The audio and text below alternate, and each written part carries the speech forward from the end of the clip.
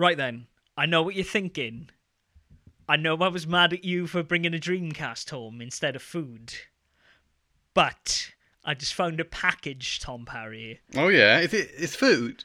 with a deluxe edition of Final Fantasy VII Remake. I can't blinking eat that. It's got all the nourishment we need, Tom. There's Aerith, Cloud, Tifa, Barrett, and much more besides. Oh, I don't like RPGs. Have you got any cheese? It's got an art book you could nibble on. RPGs. Ah! Stormlight attack.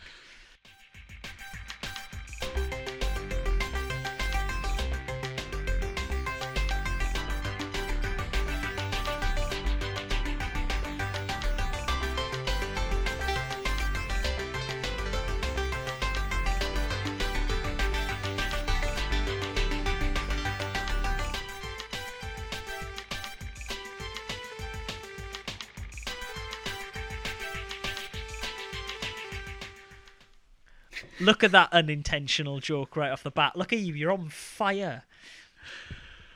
Oh yeah, I am on fire. It's boiling in on this desert island that we're. Cool, that's interesting, because on this desert island I'm on, in. it's currently 8 degrees, so...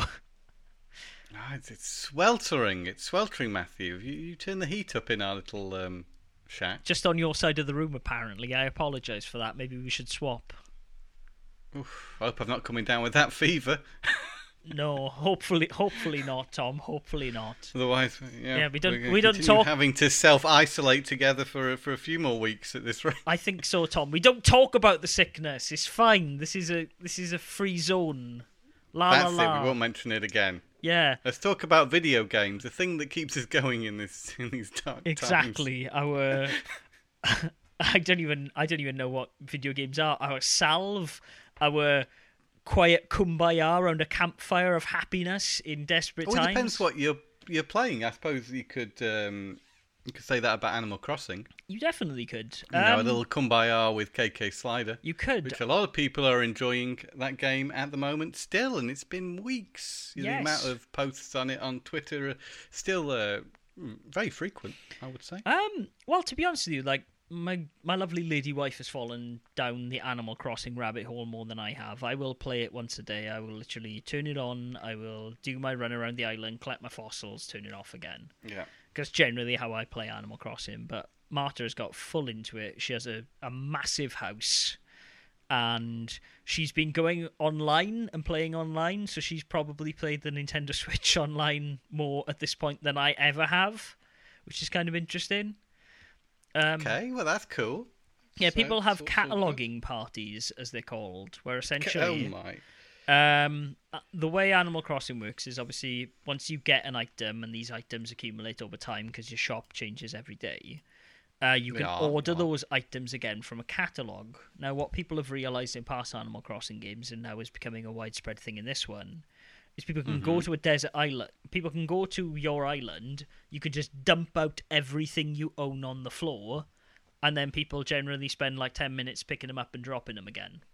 And that way, if they should ever want, like Marta got like a weight bench yesterday, if Marta should ever want a weight bench for any reason in her home, she would be able to order one from the Nook catalogue. There's no function to these objects, they're just objects. They are just objects, yeah, they just look nice. Yeah. They tie the room together, Tom. So it's sort of like The Sims, but without the practical side of anything. Well, I mean, is there a practical side to The Sims? Well, you buy, say, a workout bench to gain, what do you call it, fitness skill. Yeah, but I mean, like, you're expressing yourself, Tom Parry, and I think that's one of the main goals of Animal Crossing. Obviously, it's got lots of expressive tools in it. I think people are making their own homes, they're making their own clothes, they're doing all this stuff. And I generally think it's a great big hug in a mug in these weird, uncertain times. And the goal you work towards is paying off your debt. That's the goal, isn't it, of Animal Crossing? Yeah, I mean, also, like... being forever in debt and having to pay it off. Well, you do get to a point, I think, where you don't have any debt anymore. But, like... Yes, that's the primary goal. There are other objectives in this game. You have a mobile phone that kind of has mini achievements in it, like donate 300 fossils or whatever. There are little things. There are a few things to chase, right? Yeah. Okay. I would say there's a lot more to chase in this one than previous games. Would you say it is a satisfying experience? I mean, I've always liked it, though. I know you differ in that opinion, so I don't think, Tom, there's anything new here for you. I'm comparing it to The Sims because I've been playing a lot of Sims 4 lately. Yeah. And getting sucked into that just as much as I used to with the original Sims as of late. And there's actually a few more levels to it that weren't there in the original game. Of course, I sort of skipped 2 and 3. Yeah. Definitely 3. I played a bit of 2, but I've been enjoying it immensely. And for me, I guess that's my Animal Crossing, I suppose, because there are some similarities. Yeah. I mean, for sure, there are... I would say Sims is more of a life simulator game, whereas Absolutely, think... Animal Crossing is more of a slow-paced game. It's more of a chill-out game. Like, I don't think there is any goal in Animal Crossing besides the ones you set yourself. Whereas obviously the Sims, you're trying to improve these people's lives. That'll be the biggest difference. Yeah, get them jobs and whatever. Sims, you're constantly having to look after your sim, aren't you? There's constantly something to keep you engaged. Yes, I guess with what you're doing. And not much room for just relaxing. No, you're quite right. So that's where the two games differ.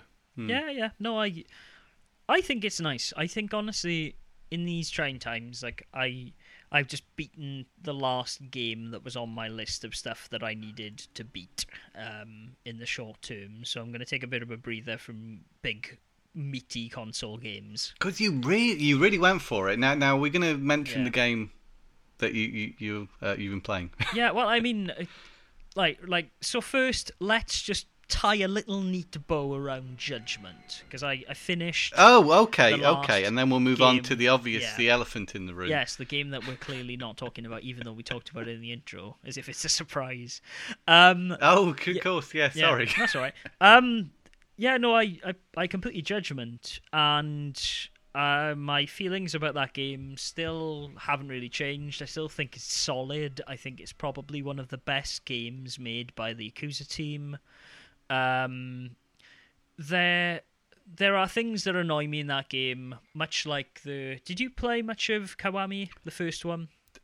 The remake of one? I wish I could say I had. No, not really, no. So they introduced a mechanic... I should get onto it. You should, because, fucking Yakuza is a really good game series. Shenmue 3 will probably take precedent over that. That's fair. I mean, I have Shenmue 1 and 2 sitting there now, but I think it'll be a while before I touch them.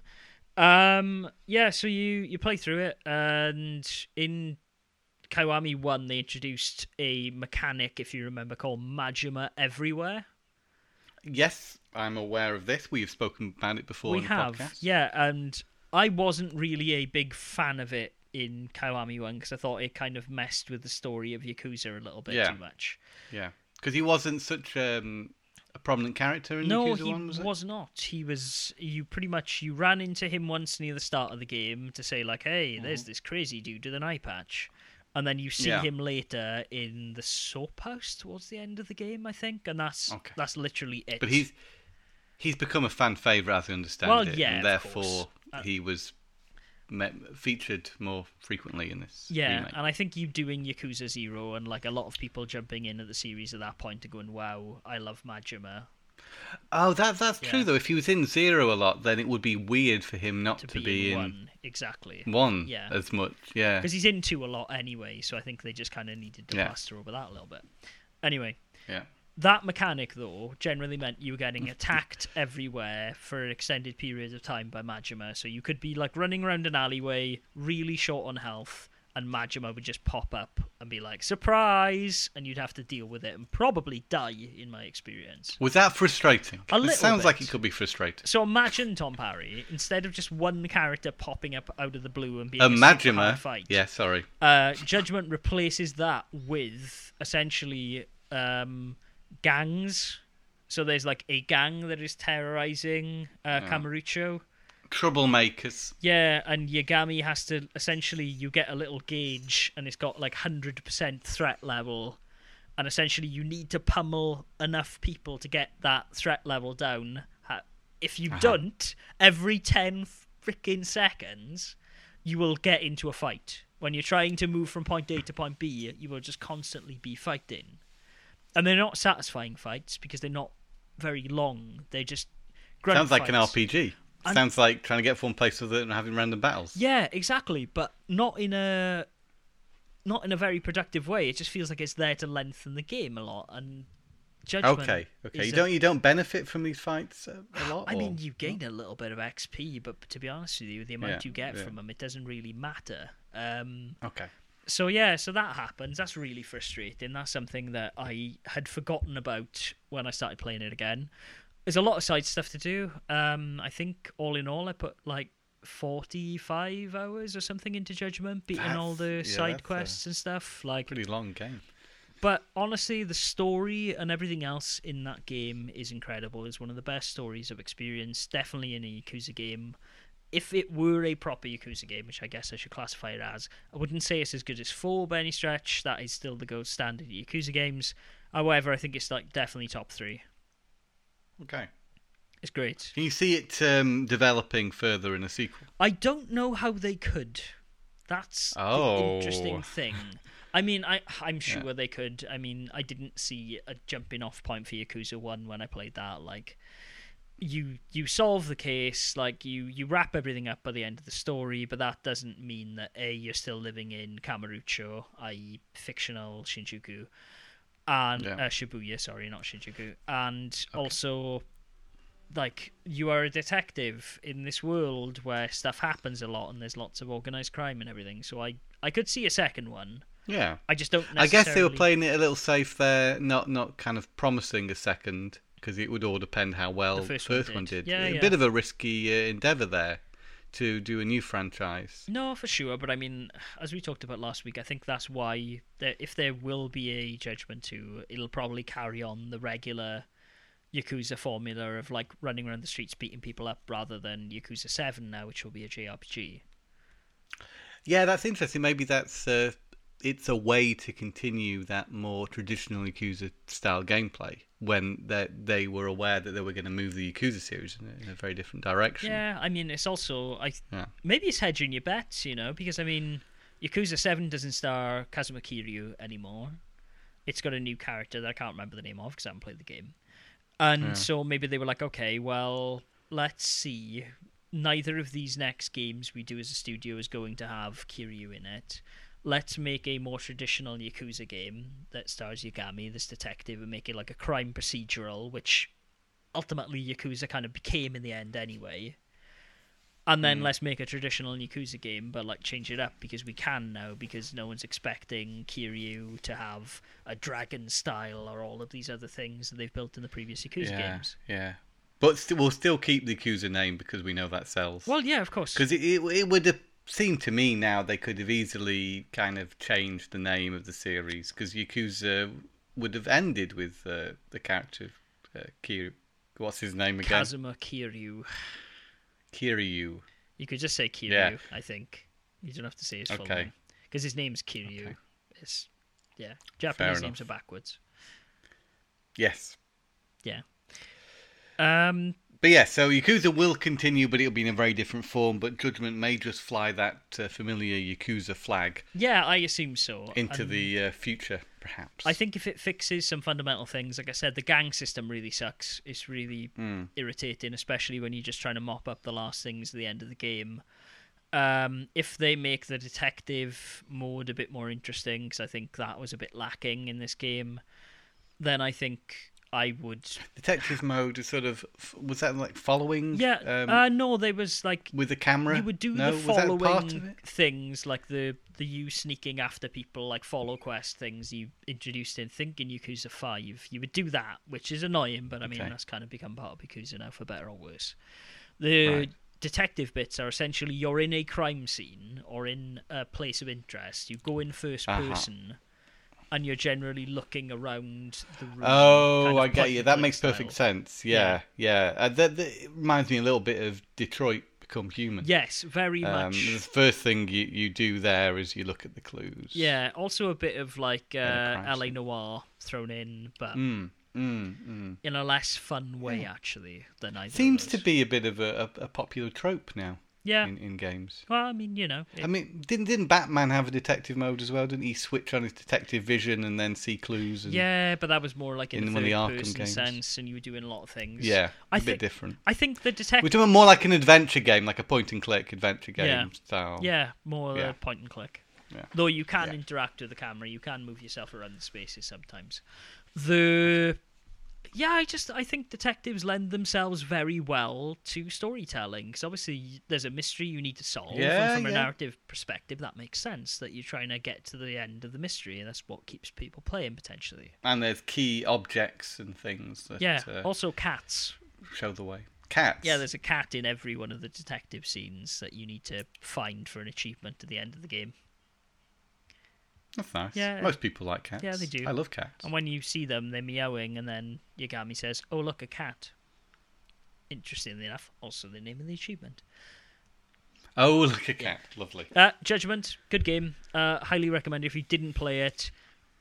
I would say... Fans of Yakuza should get it. Oh, fans of Yakuza should definitely get it. I mean, also people who are interested in the Yakuza series but don't want to play, 7 games plus 2 Japanese yeah, that's ones. the thing. I think a lot of people gravitated towards Zero, didn't they? Yes. Zero got very good reviews, and it was like a good new starting place for the series. So. But if you don't want any of that, you don't need to understand the history of the Tojo clan. You don't need to know Kazuma Kiryu or Majima or any of these. Is it light on Yakuza elements? Are there some Yakuza elements in terms of Yakuzas themselves within the Tojo clan are in it, albeit not one of the main families.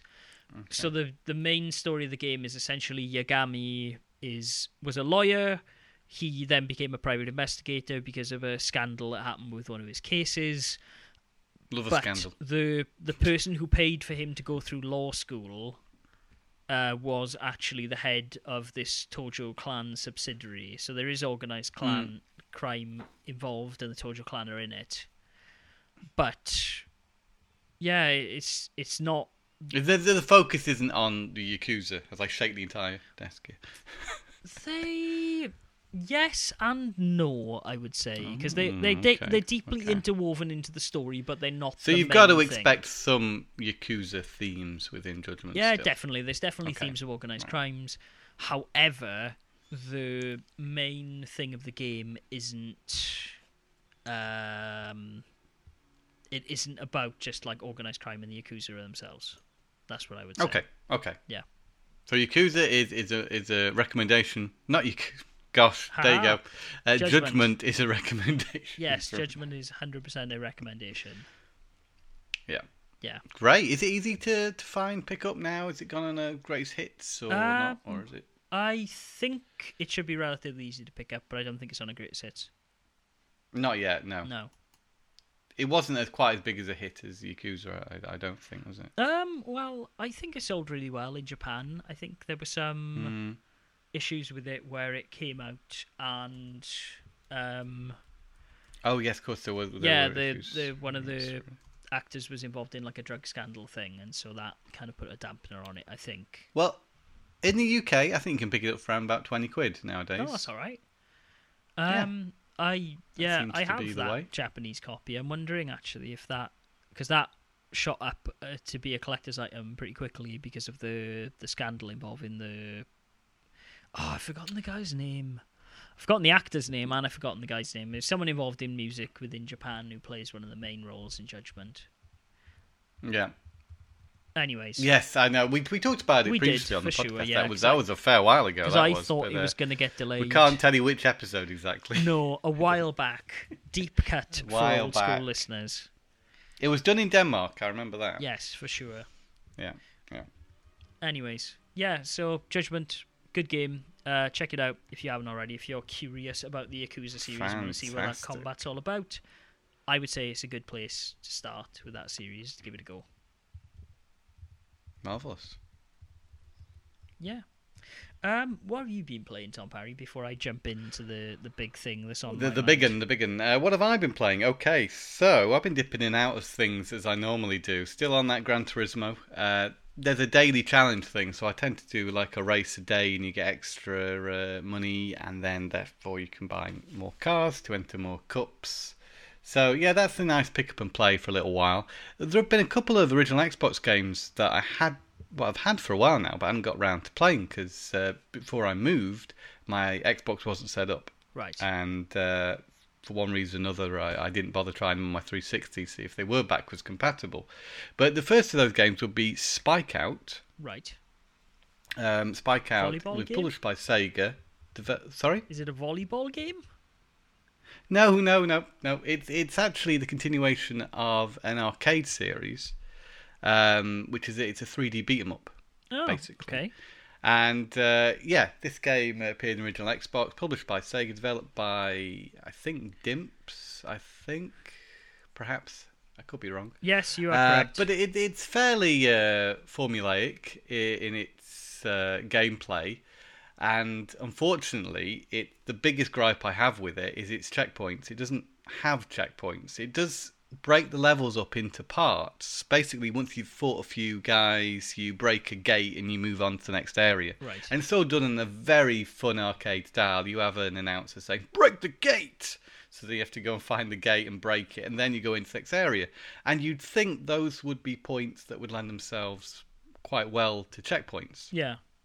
Considering the levels themselves are quite long. And the gameplay is quite repetitive. So the thing you really don't want to happen is to get so far in the level, maybe up to the final boss, and then die, because you're going to have to start from the start of the level again. Okay.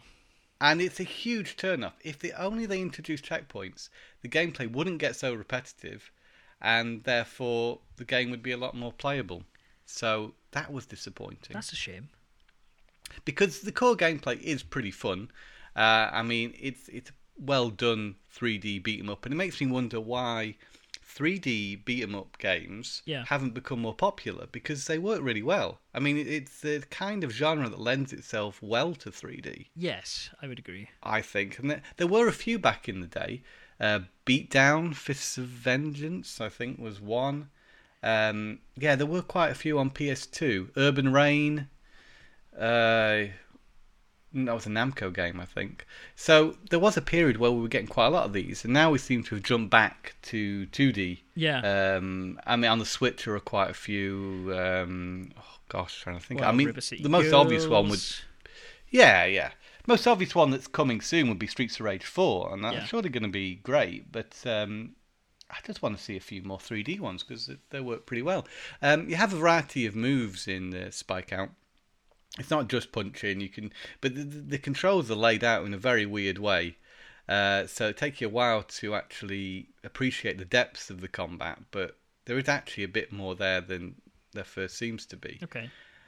You can pick up items as well, but that's got a really weird way of doing it. You have to hold both X and Y and press down to pick up an item. That seems incredibly fiddly. The X and Y is one of the attacks that you can do. It's sort of like a slide attack. Okay. But yeah, you wouldn't know that unless you looked at the instructions, because the game doesn't have a tutorial, because you expect it to be pretty straightforward, because it's a beat 'em up.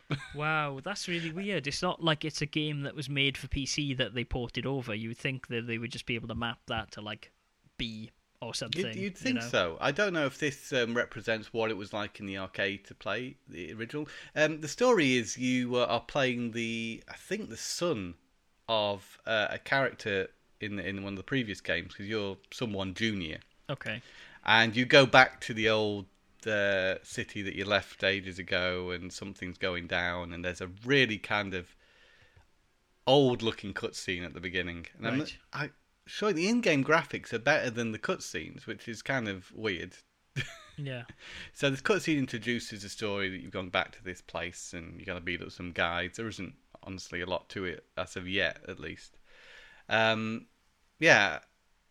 It's a relatively obscure game, and it does demand quite high prices nowadays. I guess just because it maybe had a bit of a limited release, wasn't particularly popular. I'm not sure the exact reason why. Yeah. I remember getting it at a very reasonable price for a game that I thought was actually worth a lot more money than I got it for. Right. But would I suggest you seek this one out? I think if you're a fan of the genre, a big fan of the genre, and you want another 3D beat 'em up, then it might be worth considering. However, there are better 3D beat 'em ups out there. Man. Some of the ones I mentioned already are a little bit more interesting. Yeah, I was going to say, like, looking at the prices on eBay, you're looking at anywhere. The cheapest one I can see at the moment is 40 quid, but generally speaking, it sells for about 80. Yeah, I think I got mine for 30, I think, back in the day. Okay. Which still was quite, I thought, was reasonably expensive. Japanese copies. But yeah, of this you game. can get better games cheaper. But what I guess this has the charm of, it has the charm of Sega Arcade Classic games. Okay. It feels of that era. And if you're a fan of the games on the Dreamcast and you like arcade games in general, this would feel very at home on the Dreamcast, as would a lot of other Sega published Xbox games, yeah, for sure. Xbox games. So if you love that genre, this would be one I think you might want to add to your collection. The other game I was playing a bit the other day that I picked up on Xbox a while ago, you might be familiar with this one. Reckless, the Yakuza missions. Oh yeah, it's a racing game, right? It's an open world driving game where you have to take down Yakuza and you play as these cops. Yeah, the only reason I know this game is because of the cover, because for a long time when I was looking for Yakuza 2 and I would type Yakuza into various websites, this would come up.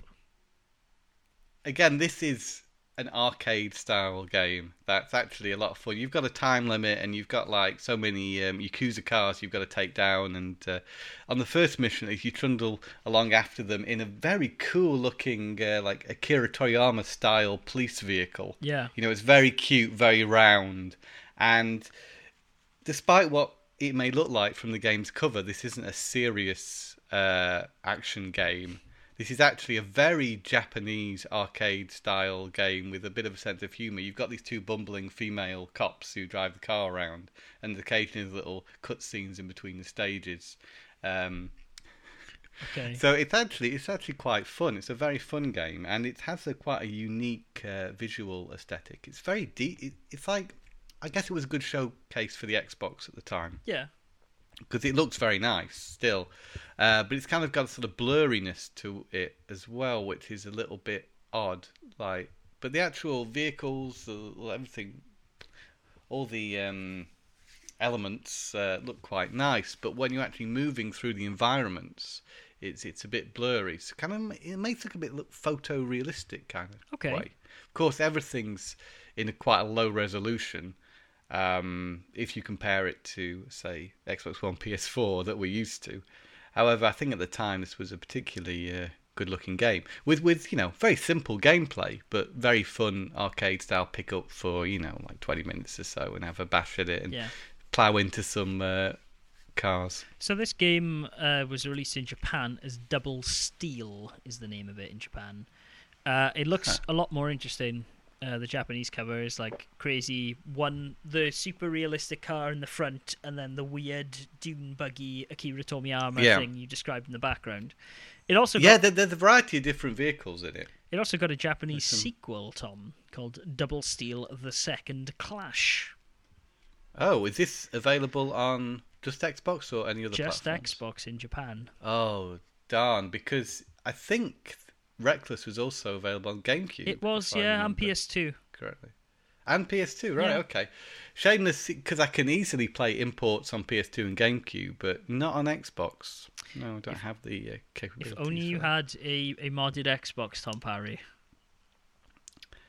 Oh, I have a modded Xbox. I was about to say, I bought you one.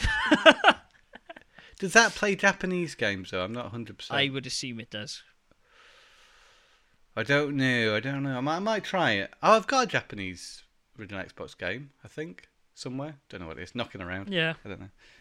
I'll give that a go. Cool. So, yeah, I've been dipping in and out of those games. Okay. And of course, as I previously mentioned, Sims 4. And I'm thinking I need something to go into more like an adventure game. Something a bit meaty. So I've been considering Shenmue 3 and perhaps Death Stranding as well. So I might do a live stream on Death Stranding because I haven't done one yet. As someone who's beaten Death Stranding, I would say go play Yakuza. Well, Death Stranding is, I think, an intriguing prospect. I enjoyed what I played of it initially. and kind of want to see where it's going to go next. As someone who's beaten Death Stranding, has lent my copy of the game to 3 people subsequently who immediately gave it back to me. Wow. I think it's a very polarizing game. I think it's good. I wouldn't say it's great. And I don't think I feel that my time as a player was respected, or that it essentially wrapped up in a way I was happy with either. Oof. So I don't know, man. Like, we did talk about it before, haven't we? We have. I think we did. Spoken about. I don't think I'd beaten it when we talked about it. I'm not a big fan. I think there are some good things about Death Stranding. I think it's a very therapeutic game, oddly, later in the game, once you can kind of take out the creepy things that I've forgotten the name of. But before that... there's like a abbreviation, aren't they? Yeah. Oh, gosh. I can't remember what they're called. I've played... No, I can't remember. I've slept since I think what's cool about it is all those, that world-building part of the game, isn't it? The story goes off the rails, so that's all I will say. Yeah. If you like Hideo Kojima Unleashed, that is... Yeah, I kind of have an idea what to expect. That is what you should expect. I think what I'm going to do is I'm just going to live stream it, see if I enjoy it, and maybe continue with it. Or if not, I will go to Shenmue 3 because that's been on the back burner for far too long. I've got Resident Evil 2 as well. I think you should play Resident Evil 2. Resident Evil 2 is a solid out of those game. 3. So I want to play the survivor mode of 3. Like, I hear that multiplayer is really cool.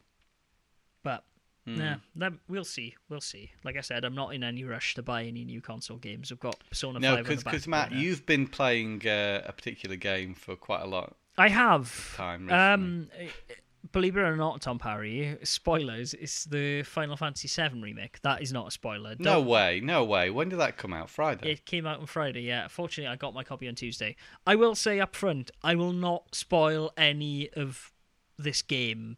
Like, if you have played the original Final Fantasy VII, I will reference similarities. I will not talk about story, just as a heads up to people out there who are like, and ripping out their earphones. I beat the game, Tom. Okay. Well, do you expect that most people who are picking up this remake have experienced Final Fantasy VII before? So this is what I've been curious about my entire time playing the game. Yeah. Because there are definitely some things in there that allude to the fact you already know this story. And I mean, Tom, how much of Final Fantasy VII have you ever played? As much as is in the demo of Final Fantasy VII Remake. Yeah, and which what I gather is similar to the original demo of Final Fantasy VII in terms of its length. Have you never played the beginning of the game? Have you never played Final Fantasy VII?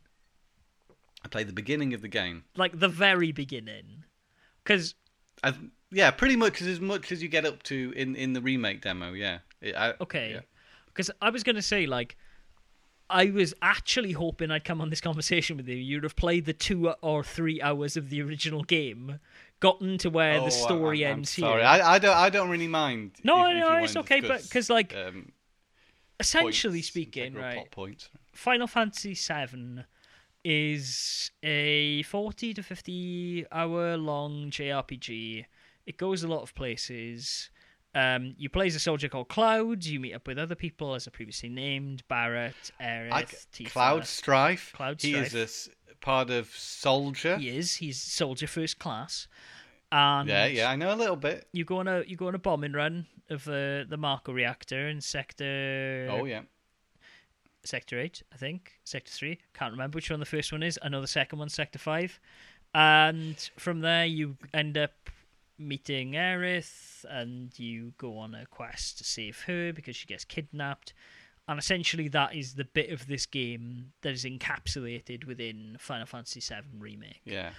And the overarching theme is man versus nature, isn't it? Yes. That's why mining this sort of Marco earth energy, which is clearly a stand-in for oil. Yeah. Okay. Yeah. So essentially, like you are part of an eco-terrorist. Well, you were hired by an eco-terrorist organization called Avalanche. Yeah, you're a soldier for hire. Yeah. You're a merc, as everyone so often reminds you in this game. Yeah. And yeah, essentially you help out these mercenaries to blow up reactors, which, in a post 9/11 world is like interesting. I didn't really think about this, so I didn't really think about the terrorism aspect of it so much when I was an 11-year-old playing this game for the first time. God, I guess they're quite careful with what they're blowing up. I would have even been younger than 11 now I'm thinking about it, because it came out 23 years ago. Man, I would have been about 9 when I played this game for the first time. That's really interesting. Anyways, this game takes that and essentially takes the first 5, maybe 6 hours of this 50, 60 hour long game, and in turn makes that a 40-hour experience. Wow, that's quite a stretch. Yes, Tom Parry. Some would say perhaps too much of a stretch. Are you one of those who would say that? I would say by the end of the game, there was a point in time yesterday where the reason this podcast is a day late was because I was like, oh, well, I'm almost at the end. I think there are 18 chapters in the game.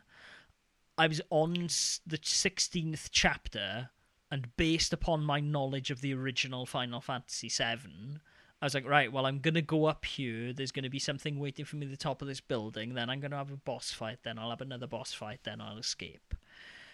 And that was slightly challenged because this game does do the thing of, well, they said that they weren't going to let you out of Midgar. They said there was going to be the contained story of Midgar.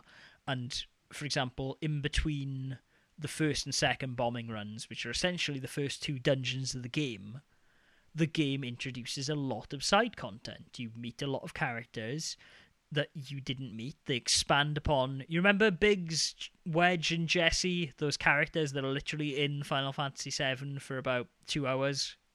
Were they those ones at the beginning? They are, yes. They are the people you were with on the bombing run for Avalanche. Yeah. They flesh them out in meaningful ways that makes you actually...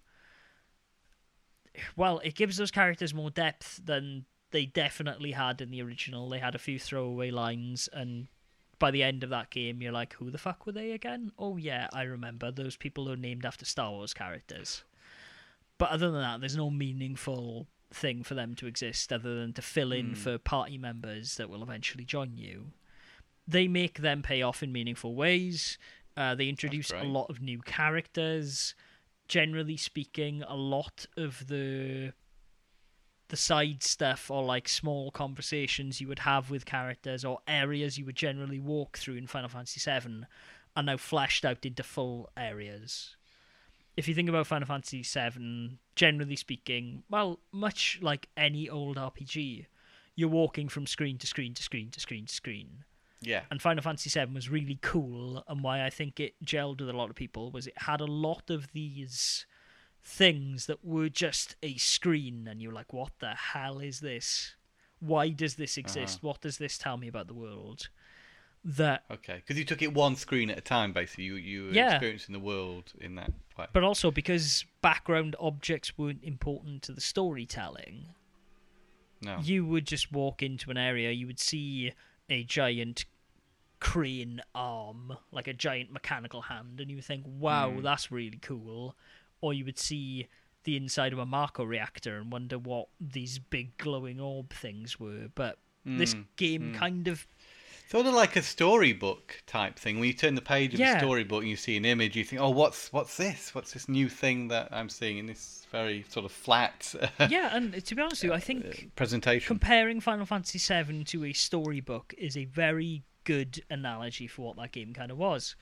Is that you would go from area to area, you would perhaps talk with people. It wasn't side quest heavy, even though there was side stuff you could do. And it would generally, you would go from point A to point B. It was quite a linear game, at least in the Midgar section. Now, this game is very linear, obviously, as well. they do flesh out the areas, so the places you would have been in the original Final Fantasy VII, like Wall Market and the Sector 6 slums, and the church that Aerith's in, all these areas are blown out to be large areas. And they have a lot of boss fights, some new ones, obviously bringing back some old bosses from the original and a lot of old enemies and stuff. But generally, it feels quite bloated at times.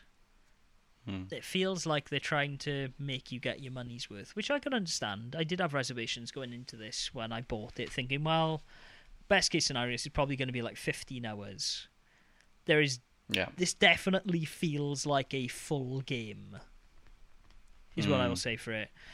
Though it does change some things about Final Fantasy VII in terms of how you play the game.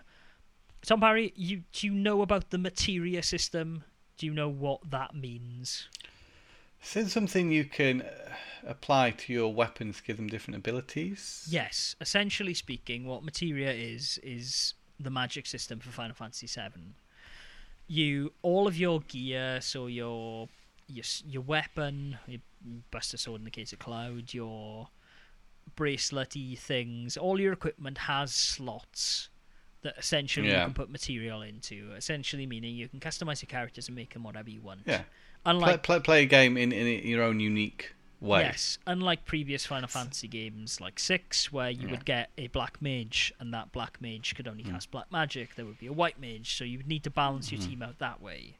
Final Fantasy VII kind of said, hey, here are these blank slate characters, their characterization and the way they interact with the story is the thing that makes them unique. Go and do whatever you want with them in battle. So materia was a big deal. Materia is still prevalent in this game, obviously. The still material system exists. However, it's more like Kingdom Hearts style combat than the turn-based battle system of Final Fantasy VII, as I think we talked about. I played the demo. They essentially, MP is quite limited, and so you can't just do the thing that I did being a small child playing Final Fantasy VII and just spamming fire every time I got into any fight, because the game kind of doesn't let you do that. It's more about the combat interactions and more about you swinging your sword or punching or swinging your staff or whatever it is. And the game relies more then on abilities, which are unique skills that you learn based on your weapons. So you have to level up your weapon, level up your character, and then you also level up your material to get like fire into Fyara, into Fyaga, which are the more powerful versions of that spell. Each weapon has a sphere grid, Tom Parry. Okay. A system from Final Fantasy X. So like you can customize your weapons to make, for example, Barret more of a tank or Cloud more of a magic user. Is that fun? Yeah. Is that good? It adds a surprising level of depth to combat that I wasn't really expecting. It does take a while to get used to, because I've never really been a fan of the Kingdom Hearts style combat. I will say, though, that they do evolve this a lot more than the general like mash square that I feel that Kingdom Hearts can be, which is good. It feels like a rewarding combat system. Yeah. And the story stuff is interesting. There's a lot, like I said, interjected in between points to flesh out things. Like areas become a lot longer, and they introduce new characters or characters that would have potentially been throwaway conversations in the original Final Fantasy and now active characters. They also do a very smart thing that, remember, in any RPG, be it a Breath of Fire or Final Fantasy, you'd walk around a town, right, and you'd talk to everyone. That doesn't really make sense in a modern game. So what they do is they do the thing that a lot of these characters are saying things in the background. So like there's a lot of storytelling going on within the world that you aren't necessarily interacting with, but obviously you take it on board and you think about it because you're walking around. Well, that makes sense. Yeah, it does. Of course, games were restricted to the limitations they had at the time. Of course, you couldn't have voice samples in some of those earlier games. No, so you definitely couldn't. You had to read them. Yes. And then to trigger that, you had to talk to them. Yeah, for sure.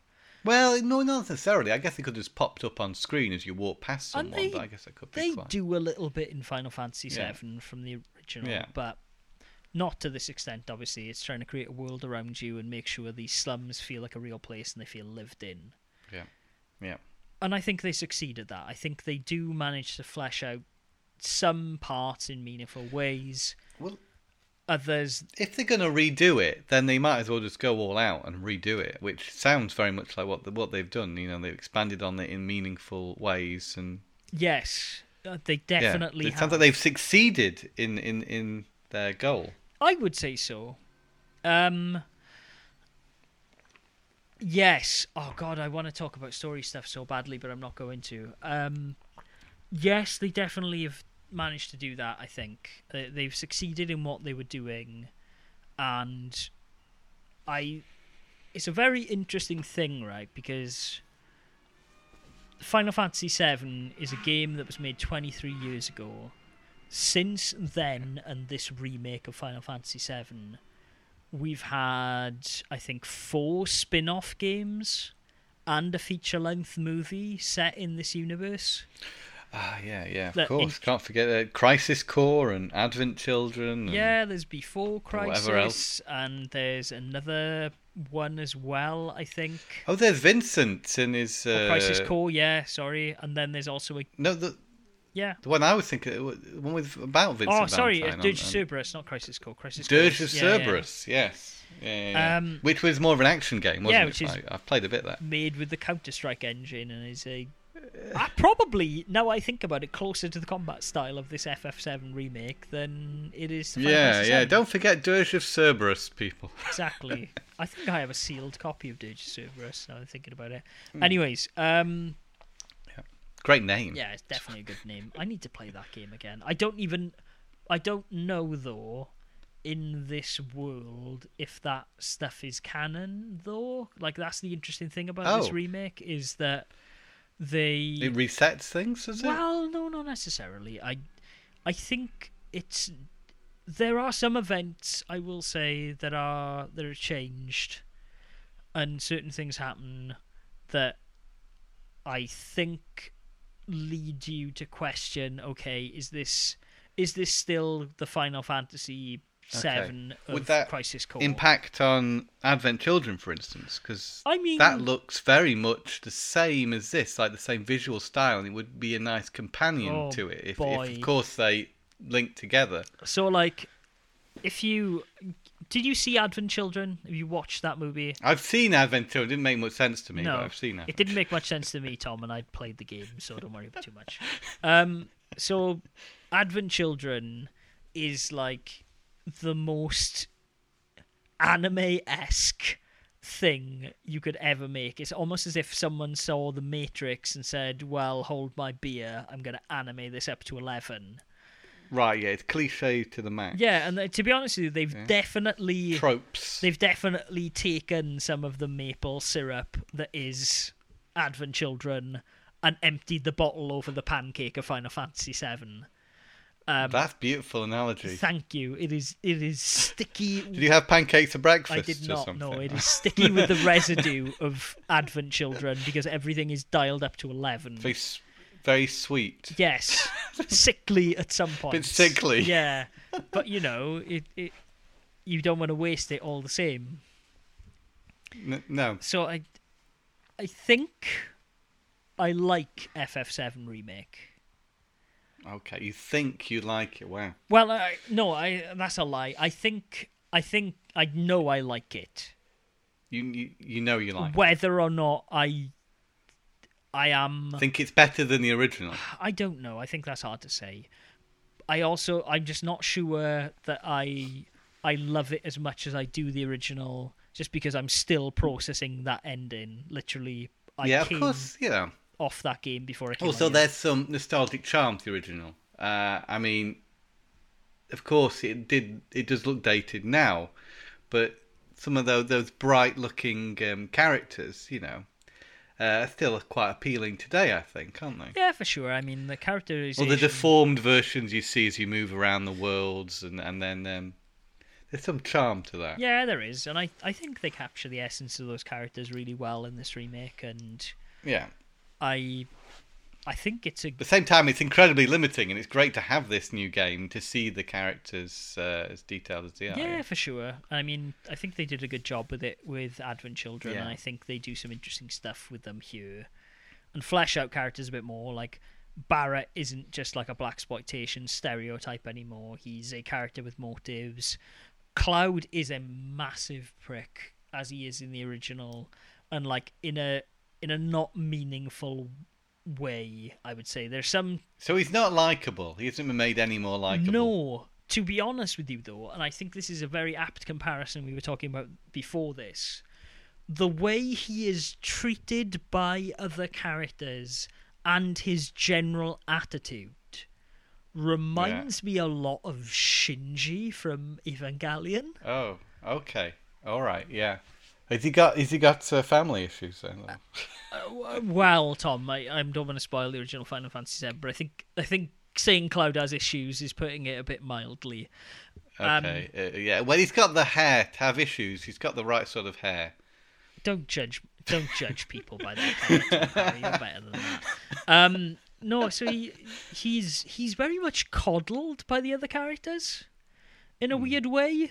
And kind of people put up with his stick as if he's a child, which is a very strange thing to think. Like, when I was a kid playing this game, Cloud is like, oh yeah, he's a badass, and I'm like, no, he's a bit of a prick. Like, he's a troubled character. Though. Yeah, there's a reason why he's that way. There are, and I mean, the game will undoubtedly get into that in the next whatever. Is he an interesting character, though? Would you say?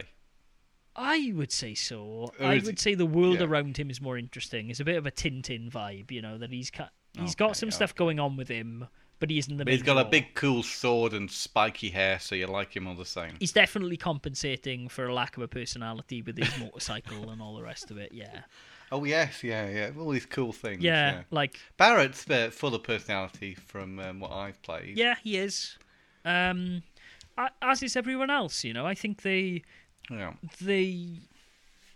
So this is the thing. I think a lot of my thoughts about those characters are coloured by later FF7 experiences and knowing that story very well, because I forgot how kind of timid and almost kind of regular Tifa is compared to Aerith, who I'd always... Because she looks a bit tough, Tifa. Looks like she could take you out in a fight. Yeah, you know? yeah. And I mean, there's... Street smart. There's backstory to that, but she's very homely in a way that I didn't really remember. But listening to other podcasts, people have kind of said the same thing of like, oh yeah, I thought I'd remembered this wrong. But no, it turns out that this game is reaffirming the belief that Tifa's quite homely.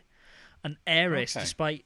She doesn't look like that, does she? She doesn't look like she would be, no. No, and there's definitely like... It's a bit tough. Aerith is more like quippy, and she makes puns and stuff in battle. Oh, yeah, and you'd think she'd be the one who'd be baking the cakes. Yeah, but I think a lot of that is just me not remembering those early parts of that game, because it's so long... And I think I spent so much time on the second and third disc of that game that the events of the first disc are kind of overshadowed. That's good. It puts it in a different perspective. Yeah, and I'm curious to see where they go with this one now.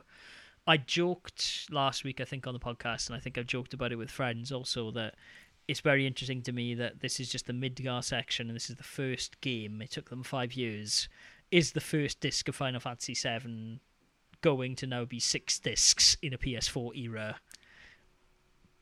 because there's a lot of stories still to tell, and they've done a lot of the groundwork, haven't they? Now, obviously, they've built the engine. I suppose it's a new engine they use. I'm not sure. Yeah, but I mean, like, they made the assets, as I said, like a 5-hour experience into 40 hours. Yeah. And like, there's a lot more of this game to go. Yeah, no, I would say successfully. Like I said, it drags a bit towards the end, but I think the payoff of it is worth that in hindsight. Okay. It's a good game. That sounds like it's a positive impression it's left on. Yeah, for sure. I mean, I don't know if it couldn't have, though. I think it would have had to have been a really bad game, because I love that original. Yeah, because Final Fantasy VII is that good that they'd had to do something pretty serious to mess it up. Yeah, I think so. And to be honest with you, I saw bits where I was like, oh god, I hope there isn't more of this. But I think the game knows when to leave stuff alone. Yeah. Because I think if it had pressed on certain more things, and I think if the section in the train graveyard had been longer, or other bits of the game that started to get quite tedious, I could see a lot of people being put off by. And I will say also, despite playing the game on normal, can be quite tough at points. Yeah, I've heard this, but I've heard easy is too easy, apparently. Okay. I switched to easy for one of the Colosseum fights, because you can switch back and forth. And I didn't I didn't have to think. I just wrecked Yes, shit. yeah, this is what I've heard, yeah. But apparently easy isn't its easiest setting. Yes, it is. Easy is the easiest setting. Okay. Because there's normal. I think you unlock hard once you complete the game, which apparently means you can't use items, which seems like a nightmare, so I would not want to do that. Got to have fun with these games, haven't you? So yeah, a friend of mine is currently playing through it on hard at the moment, and he loves this game. He sunk, I think last time I talked to him, he sunk about 68 hours in total into this game. So he is absolutely loving it. He did get it like almost a full week earlier than I did also, so he's had the time to do that. But I don't know if I need to play through it again on hard. No. I may go and mop up some of the achievements I didn't get. Oh god, there's a pull-up minigame. And it is the most frustrating minigame I've ever played in any game, I think. It's just needlessly difficult, and I'm curious to see if I go through and try and do it on easy, would it actually be easier? But I don't think it will, because it's a minigame. No. Yeah. Yeah, but all in all, I think if you were on the fence about buying it, I think I would say you should pick it up. Honestly, I do think there is some great stuff in Final Fantasy VII Remake.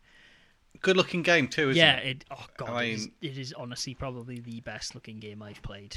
Yeah. It's incredible. Yeah, that's what I got from the demo, and it's kind of interesting that Final Fantasy VII, back when it was released on the PS1, was a very impressive looking game for its time, and now again it's doing the same thing. It's being a very impressive looking game for its time. Yeah, once more. It made me think of. Did you see that? Do you remember that Square demo that they put out during?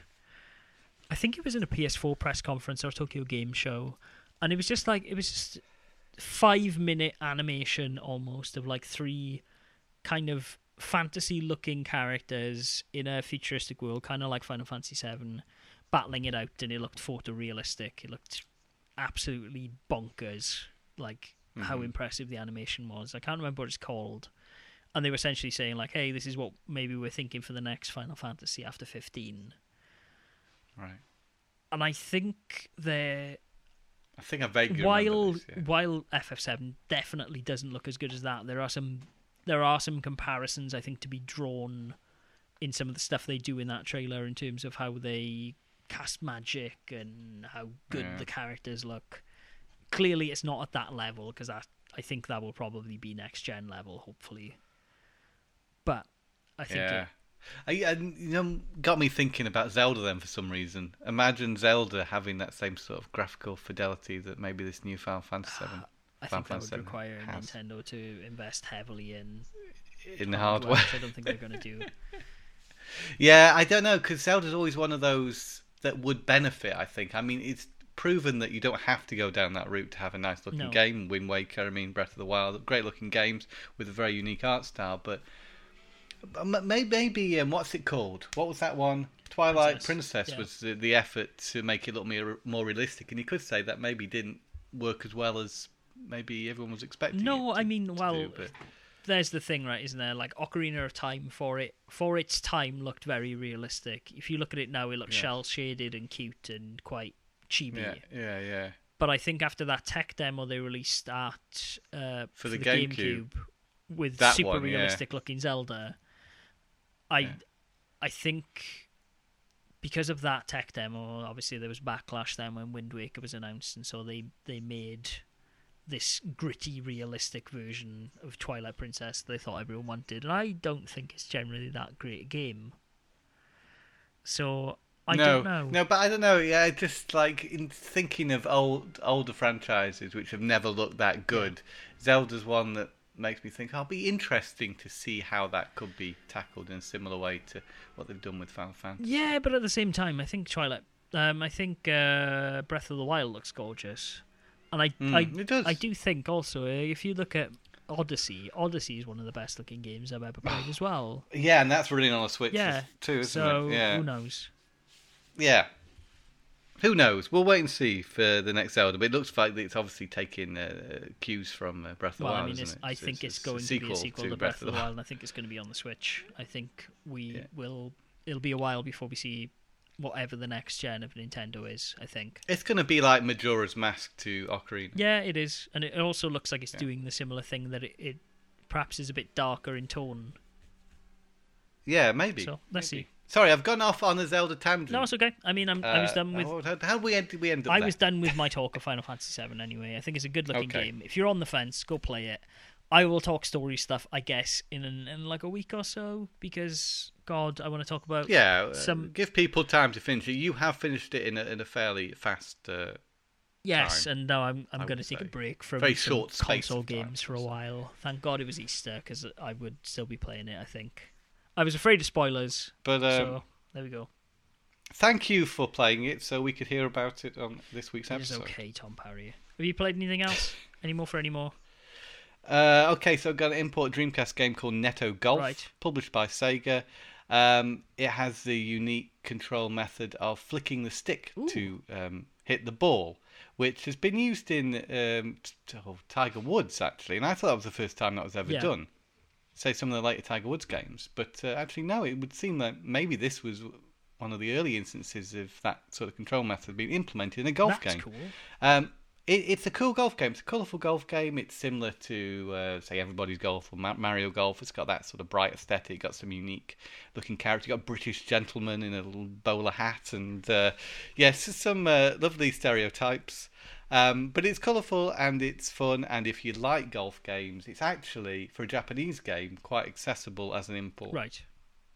No real tutorial will tell you how to play it, unless you look in the manual, but it's fairly intuitive that you'll probably be able to pick it up pretty quickly if you've played golf games in the past. Depends if you like golf games. I know it's not something everyone's into, but it's a good import-worthy game for your Dreamcast. Yeah, okay. I would say. But elsewhere, now I did mention something about another console, didn't I? You did. Maybe before we start. I think so. Yeah. So I've got another CDI, believe it or not. Why? It was the bundle, basically. It came with one of the SNES-style controllers that I haven't got, and the mouse. And the mouse is incredibly obscure and very expensive. Right. And I got two of these different controller variants I don't have, and the mouse and the console for a lot less than it would have cost me to buy them separately. Okay. So, yeah, quite happy. And of course that will come here to my place in London. Yeah. And I don't have a working CDI 450. That's a smaller one. I have the big one. I can't remember what 210. I can't remember. You're talking to me as if like this is a Nintendo console. I don't. Sorry.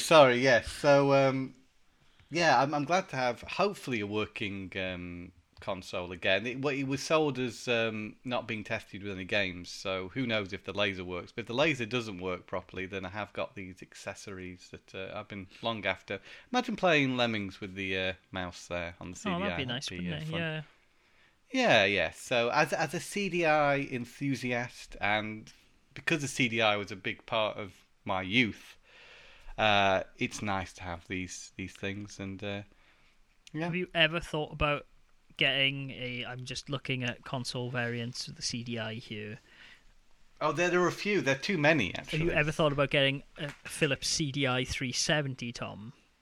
The 370, you have to describe that. That is the handheld CDI. Ah, yes. No, when I found out about that one, couldn't remember what it's called, but that was something I'd love to have.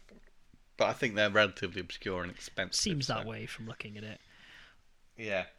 If the opportunity arose and it was a good right price, yeah. Half of me has always wanted a CDI after talking to you about it.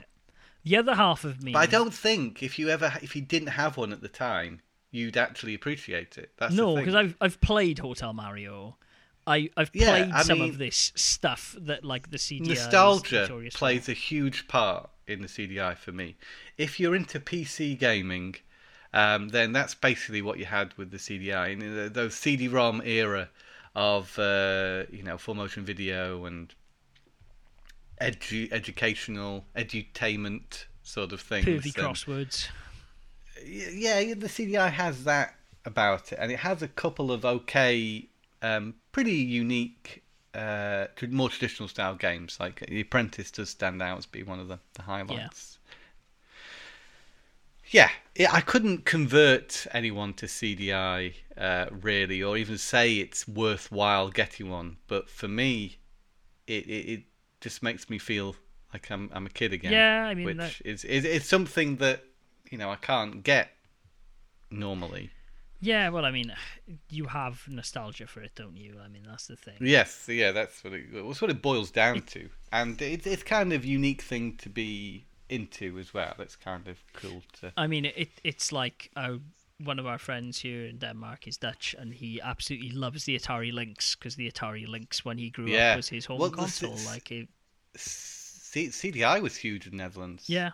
I also know people who grew up in France who were like super into MSX.